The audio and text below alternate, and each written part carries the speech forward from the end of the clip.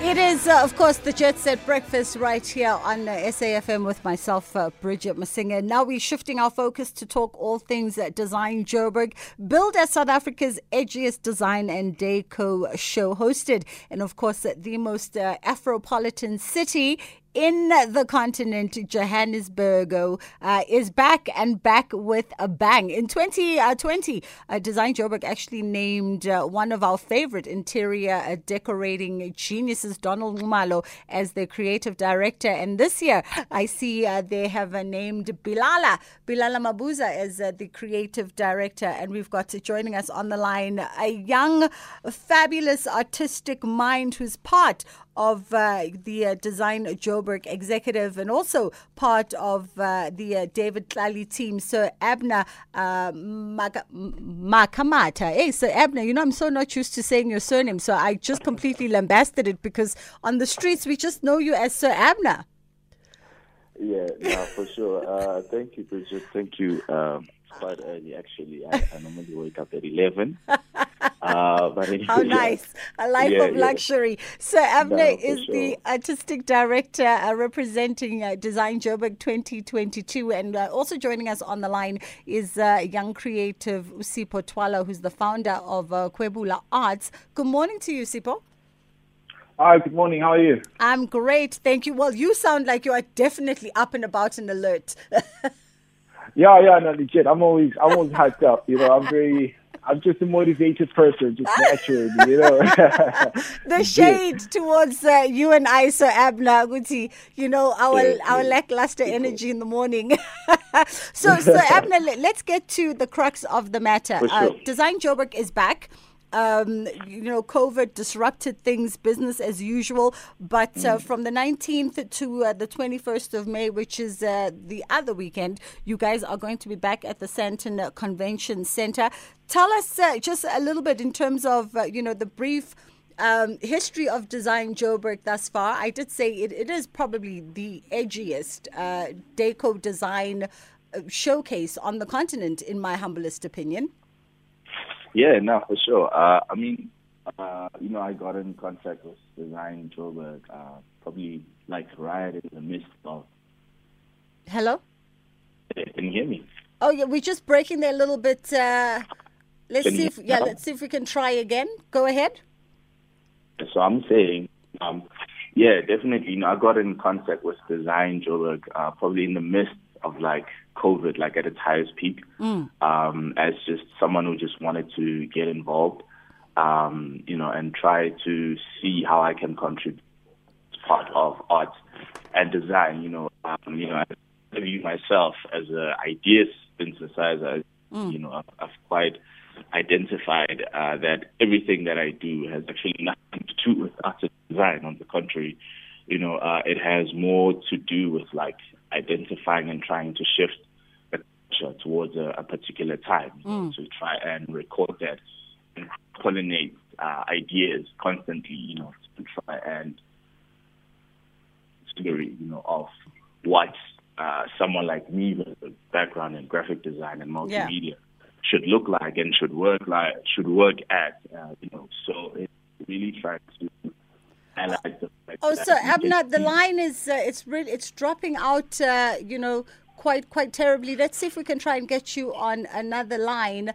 Okay, cool. Every second word or so is dropping, so we are losing the gist of your conversation. That is Sir ABNER coming through. He's the artistic director representing Design Joburg for the 2022 installation, and they've done some incredible work, the folks out at Design Joburg, in recent years, especially so in incorporating leading creative and design minds, specifically black minds, into the organization, and spearheading that in 2020 was the announcement of acclaimed South African interiors decorator Donald Ngumalo as the Design Joburg creative director. And this year, his tenureship has been followed by Bilala Mabuza, who is also taking up the reins as a creative director for the 2022 installation with an incredible track record in the world of design. Maybe perhaps while we try and get Sir Abner back on a good line,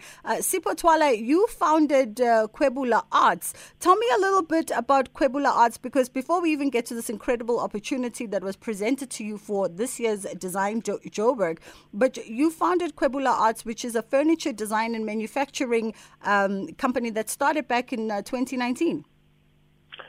Yes, yeah. So Khwebula Arts was founded in 2019, shortly after I actually lost my job. And we actually specialize in designing and manufacturing, the designer furniture. So it's been a very interesting journey, and a few ups and downs, but things are really beginning to pick up, and we're very excited. And in terms of the furniture that you design, talk to me about the aesthetic. What is your sort of your narrative? So basically, I'm actually looking at using the same approach that fashion designers actually use.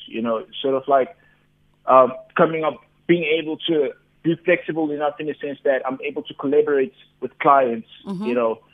In building like customized furniture pieces and stuff like that, So me focusing on improving my manufacturing skills and my design skills, I'm trying to position myself in such a way that I can be able to have people come to me and be able to sort of like share their own ideas and their own imagination, and I'd be able to execute that and bring that to life for them. You understand? So collaborative design. Legit, it's like it's almost the same approach as fashion designers. Got you. It's obviously not entirely an easy thing to do, but we have CNC technology now, which has actually sort of like simplified, the whole thing a bit. But it's genuinely possible. So that's sort of has been my approach from 2019, and I feel like that's one of the things that actually works for me more than anything. Yeah. Got you. So ABNER MAKGAMATHA joins us back on the line, artistic director. So ABNER, tell me a little bit about, in terms of the Design Joburg Collective, you are part of that panel, right? So did you have a hand in selecting some of the younger emerging designers that are going to be showcasing at this year's Design 2022? Directly, almost indirect, if you may, which I'll probably speak more about that in terms of the collaboration I'll be doing with someone like Khwebula Arts SIPHO, who also took the same approach to say, look, I'm not going to wait for anyone. I'm going to approach people to say, listen, this is what I do. I want to be more out there. I have something different to offer, and I should be part of the narrative, So it's really more about identifying people who will sit and identify their own table rather than wait for an invite to someone else's table. Yeah. So it goes back really to what drives me as this type of creative. Reason why I say type, it's because of my background doesn't normally allow me to operate in this space, So I'm very passionate about that, and as far as my involvement really has to do with someone who sees themselves as really a seamless designer who can operate and intersect and kind of almost predict what happens within how the industries work, and the involvement of us as a creative supply chain really, and how we push that forward. And combining all these industries to really highlight the fact that collaboration has now become a design tool in our current democratic creative realm, if you may. So ABNER, before I run out of time, because apologies, the bad phone line did sort of eat into our time. For sure. In terms of how the opportunity was presented to SIPHO, because I know that it was a unique intervention of the universe that led to SIPHO TWALA's Khwebula Arts actually being part of Design Joburg today. Tell me a little of that story. I mean, I could tell it myself, but I prefer you do. No, for sure. Like I said, SIPHO and I approached JOBURG JOBURG Design Collective, like right in the midst of the highest peak of COVID, and he kind of like did the same. He identified that no one is going to come looking for you, and you just sort of just have to go out there and advocate for yourself.